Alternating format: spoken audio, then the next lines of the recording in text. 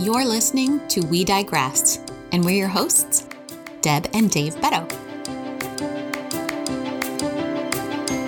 Although our conversations are often about addiction, recovery, and faith, we do wander off topic into areas of broader interest. Thus the name of our podcast, We Digress. In this episode, we might be getting ourselves into a lot of trouble because we are talking about feelings. No feelings. Which sometimes people call emotions. Emotions versus feelings. It's going to be an interesting conversation.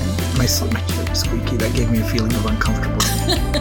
You're keeping that in there. All right. But before we do that, before we dive into feelings, our audiobook launches today, December 10th, 2019, and we are celebrating the launch of our audiobook by giving away a physical copy of our book to one lucky winner. However, you must be on Spotify to participate. This is just for this contest. If you want to enter another giveaway, make sure that you get our newsletter.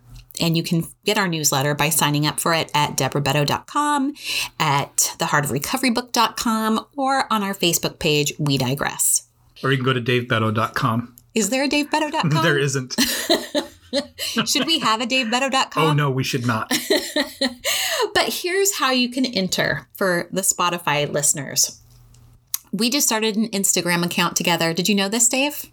No, he did not. It's Dave and Deb Beto. That's dave.deb.beto. What's on it? Beddoe. What's on it? Right now, it's just a picture of us, but our listeners are going to help us fill our Instagram account.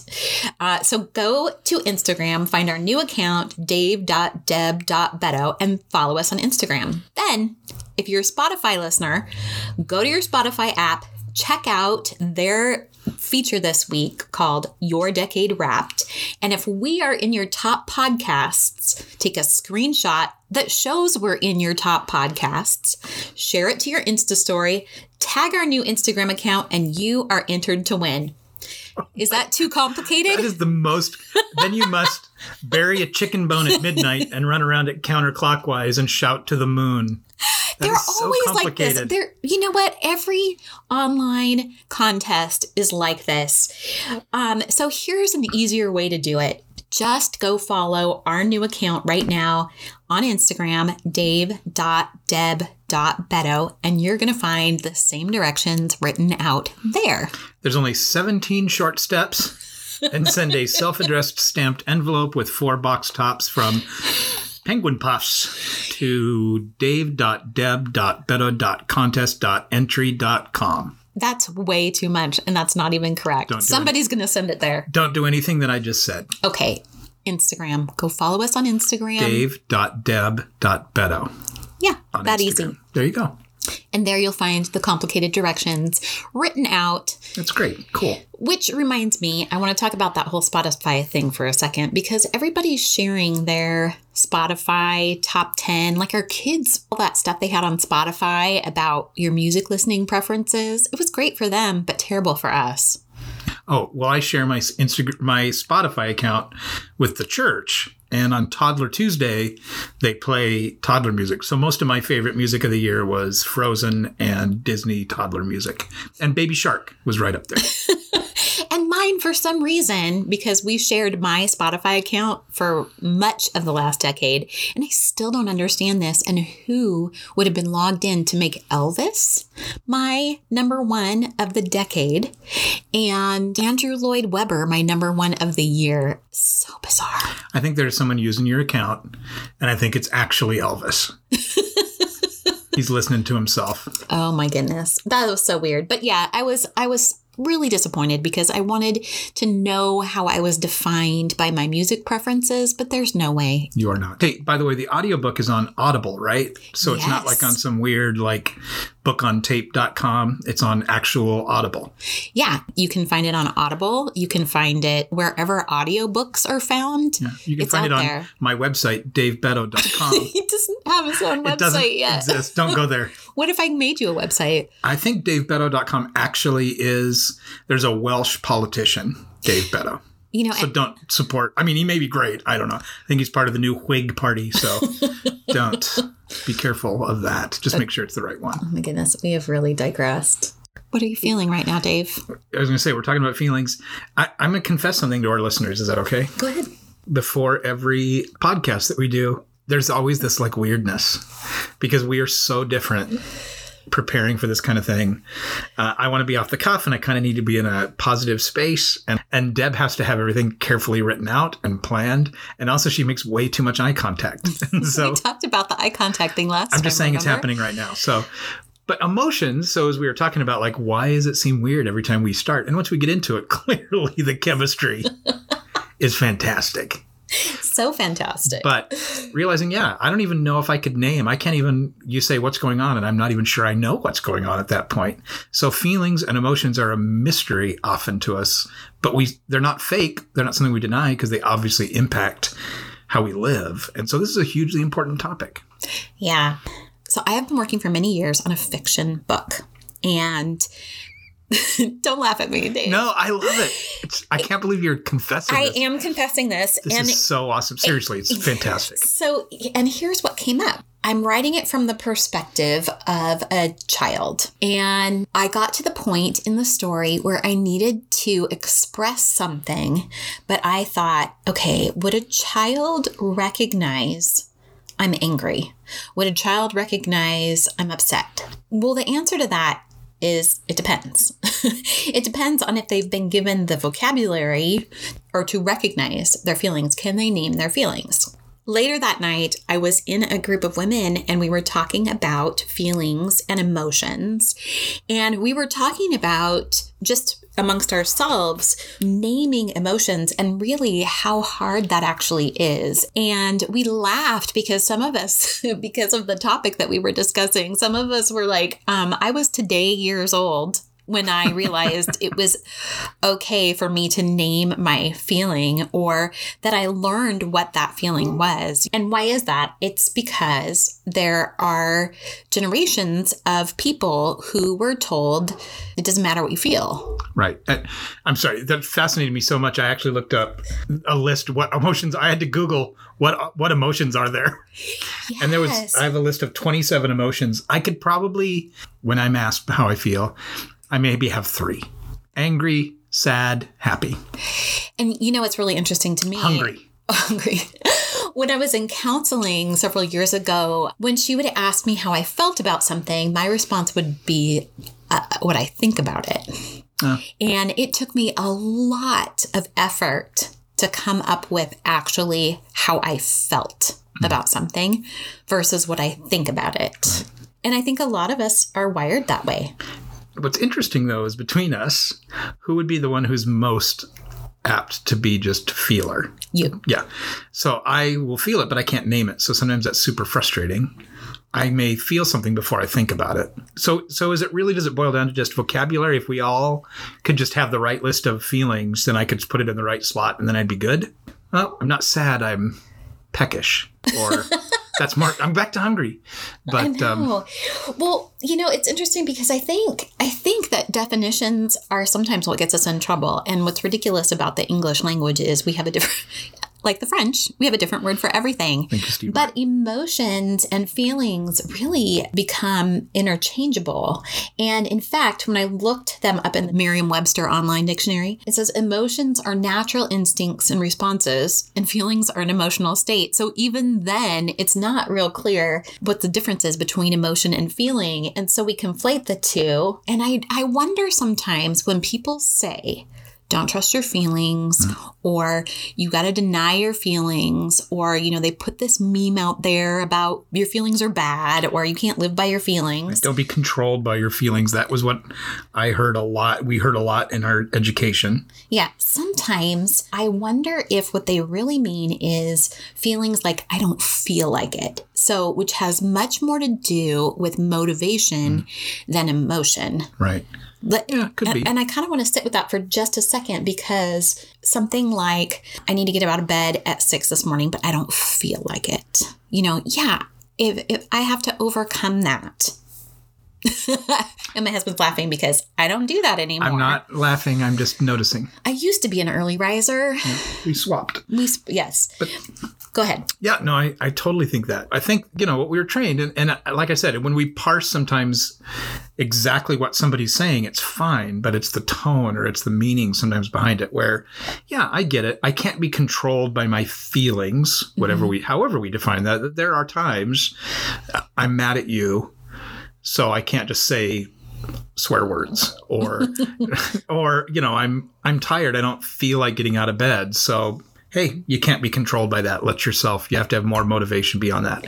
But the subtle underlying message often is emotions are bad. If we could just somehow devoid ourselves of emotion, then we would make better decisions or our life would be better. And that's certainly not what we found. And I don't think that's what the Bible teaches. That's not what's most healthy, but that's further down the discussion. But so you had that list of, does 27 it say, emotions? Yeah. All right. You want them? Yeah. I'll read them real quick. Also, I just saw cookies. Why were cookies on the list of emotions? Look, I don't make fun of your Pinterest. Don't make fun of mine. That's not. So this is probably from the best place to find psychological information. It's from countryliving.com. I love it. It was just the first thing that Google gave me. So admiration, adoration, aesthetic, appreciation, amusement, anxiety, awe, awkwardness, boredom, calmness, confusion, craving, disgust, empathetic pain, entrancement, envy. Entrancement? Yeah. Envy, excitement, fear, horror, interest, joy, nostalgia, romance, sadness, satisfaction, desire, sympathy, triumph. I'm not sure that is their list. I don't know where that comes from. It's not like an exhaustive list. Well, no, it's the country living. Those are the emotions you feel if you live in the country. Or maybe if you look at their country living. It's my favorite magazine. It's not not my favorite magazine. My favorite's Reader's Digest. Is it really? Oh, yeah. What do you like about the Reader's Digest? Humor in Uniform and Life in these United States. Okay, boomer. Did I use that in context correctly?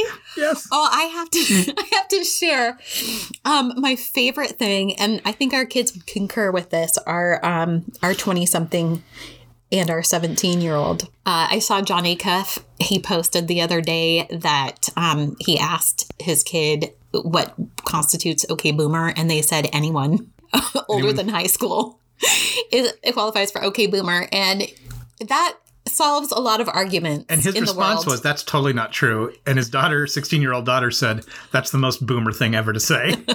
Or okay boomer. But it's really funny because we have this argument a lot with our kids because when they are joking and saying okay boomer, we're like, we're Generation X. Yeah, it doesn't matter. They don't care. So if you're out there getting offended by the okay boomer thing, just realize it's anyone over high school right now. So Anyway, we were discussing our feelings and why we sometimes can't recognize our feelings, don't know how to recognize them, is because we decided that feelings are bad, feelings are wrong, you can't trust them, right. You can't listen to them. And so what happens is we've become detached from feeling, from recognizing our feeling. And I think we've confused being controlled by our feelings and being, maybe having no self-control with experiencing feelings. And so there's a huge difference between expressing every emotion I have or every feeling without hindrance, without any check, without any control, without any self-control or spirit control or whatever, with acknowledging that we have them. And so the reality is you really do need to be able to understand that we have feelings and then decide how to healthily express those things. Because I think if the idea is that we want to shut down negative feelings, then we're also going to shut down the ability to have positive. But I think growing up and as we were trained, we confused being controlled by our feelings, in air quotes, the idea of just expressing every feeling we had in any way that we wanted in the moment with experiencing feelings. And we began to denigrate anybody who talked about their feelings, who talked about emotions being part of their decision-making process. We began to kind of belittle that, well, that's not using reason, that's not using logic. When no. If you have the feelings, you have the emotions, but if you try to completely pretend like you don't, if you don't acknowledge it and don't understand that you're having them, then you're just living in denial of part of yourself, hiding part of yourself, part of who you are, and part of that experience. You're going to make weird decisions that hurt people and hurt yourself. So what that's done, I think, in some communities, in families, in society, that we've placed a higher value on reason and your brain, your head knowledge, rather than your feeling or your intuition, which is interesting to me because as an INFP, I'm a feeler. What is INFP? It's a Myers-Briggs personality type. When we're talking about this, about reasoning, and we put a higher value on reasoning, there is a personality trait that we exclude when we or say that it's wrong. So, for example, if I am an INFP, which I am usually when I take the Myers-Briggs personality test, which means the F in there means feeling. On the other side of that, it's a T. It's thinking. So the opposite personality traits are supposed to be feeling and thinking, which is weird. The language is tough there. The language is really hard because it would say that you feel you're not a thinker, which which totally denigrates. I'm using that word too much, but yeah, it totally belittles feelers. Right. Yeah. And I think in our society, especially for men, feelers are weak, thinkers are strong. I think that is a source of a lot of conflict. Yeah. Putting people down, because if you're a feeler, then you must not have thoughts. And you can dismiss any opinion, decision, action. If someone's a feeler, it's easier to dismiss. So here's where we could get into a deep theological debate. Sure. Because if we believe that we were created in the image of God, and God in the Bible had feelings, he was angry, he was disappointed, he was sad, he had joy, and then also that Jesus, he had feelings. He was a man of sorrows. He wept. So Jesus gave plenty of examples where he felt, right? They're not something that we need to strip away and become Vulcan. Exactly. Because if we don't, as a friend of mine recently pointed out, if we were devoid of feeling, we would become sociopaths. Right. Right? Yeah. And so the point is not to not have feeling. And the point also is not to not trust your feeling. Right. It is finding the blend of feeling and thinking, of reason and our passions, so that we can be not just functioning members of society, but also so that we can have a relationship with each other and a relationship with God. So we can function and have use for each other, for people, and for God. And I think that's a good point. If we're just all feeler and emotion, and those kind of people are terrifying. Yeah. I mean, unstable. But people who, they're robotic and they're all logic, and they even kind of pride themselves on that work on that. Those people are not useful either, because not only are they not able to relate to people, there's always TV characters that are like that, right? Mm-hmm. In a sitcom, Extremes. There's always one extreme. But also in real life, they still feel stuff, unless there's like a mental issue. They still feel stuff, but they have to pretend and work super hard to deny it and squash that down, which causes a whole other bunch of issues. Mm-hmm. So just saying I don't feel or I don't like to feel, usually that means I'm going to avoid unpleasant feelings and emotions. And that brings up a whole other area where self-preservation becomes the most important thing, not caring and showing compassion and being part of society and loving people. Yeah. That was a little digression. That's okay.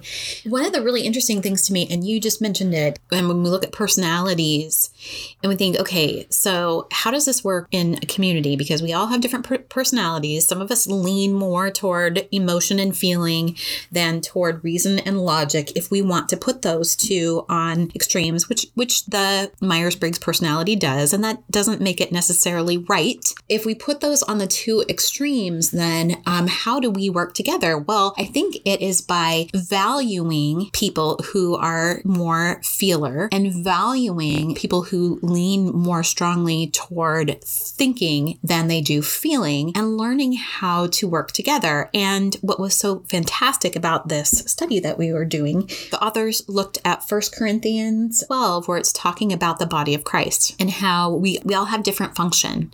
And that the whole point of that passage is to show the value of how each one of us are individually created and how we fit in a community. One of the things that it says is toward the end of that passage is that if one part suffers, we all suffer. If one feels joy, we all celebrate and rejoice with it. Sometimes we need to lean into those emotions rather than rejecting them. And this is where people who are really suffering intensely, like are going through grief, where sometimes in the body of Christ, we mishandle this.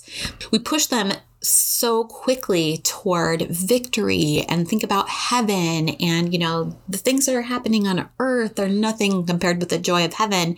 And we don't allow them to experience grief, in part because if we're really truly honest about it, we're not comfortable with their grief. Right. But sorrowing with someone doesn't mean patting them on the back and saying, cheer up, hope things are better tomorrow.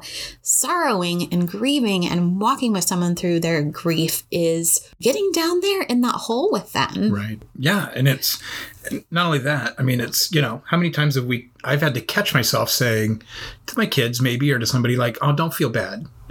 Now, usually in our context and people understand that's a phrase that means, but I'm realizing, man, how subtly over time are we telling somebody, you don't need to feel that way. I've actually said that. Oh, someone says, I'm sorry. And I'm like, oh, you don't need to feel that way. So first of all, they're not really saying they feel bad. They're saying they're apologizing. But two, I'm devaluing what they're feeling. Or, even more than that, somebody who's angry or somebody who, we try and immediately quickly get them to not be angry, or somebody who's hurting is the great example, right? So I think, not only walking with them, I think sometimes we also expect it to be better fast. And you're right. I think it absolutely is. That it's uncomfortable. We don't know how to respond to it. And frankly, someone who's sad or someone who's angry or someone who's depressed, someone who's anxious is not fun to be around when we're not in that place. And it becomes this selfish thing. Compassion, empathy, what Christ showed, to come and walk among us. That's how we should be. Like you said, get in the pit with them and, and maybe do something tangible. Maybe that thing of, rather than saying, I'm sorry, do you feel better yet? Or don't be sad. We could say, here's a casserole and you don't have to feel better today about it. And you don't even have to feel like talking. Yeah. Like, we love you. We're still here. Those are the moments that are uncomfortable. They don't fix anything. They don't make them easier to be around. But it's probably a better way to approach it. And where the rubber meets the road here, when we're talking about addiction and recovery, there's a phrase, a word called detachment. So detachment turned out to be a much longer conversation. We're going to split this episode into 2 episodes, and you can catch part 2 next week. Just wanted to remind you to go over to Amazon, to Christian Audio, to wherever you get audiobooks, and our book, The Heart of Recovery, How Compassion and Community Offer Hope in the Wake of Addiction, is available right now. Don't forget to go follow us on our new Instagram account, dave.deb.beto. And there will be pictures of our dog. And you can enter our Spotify contest. Thanks for listening. Oh, obviously, yeah. So Whitney Houston was wrong. You can trust your feelings? Yeah. How will you know? Trust your feelings.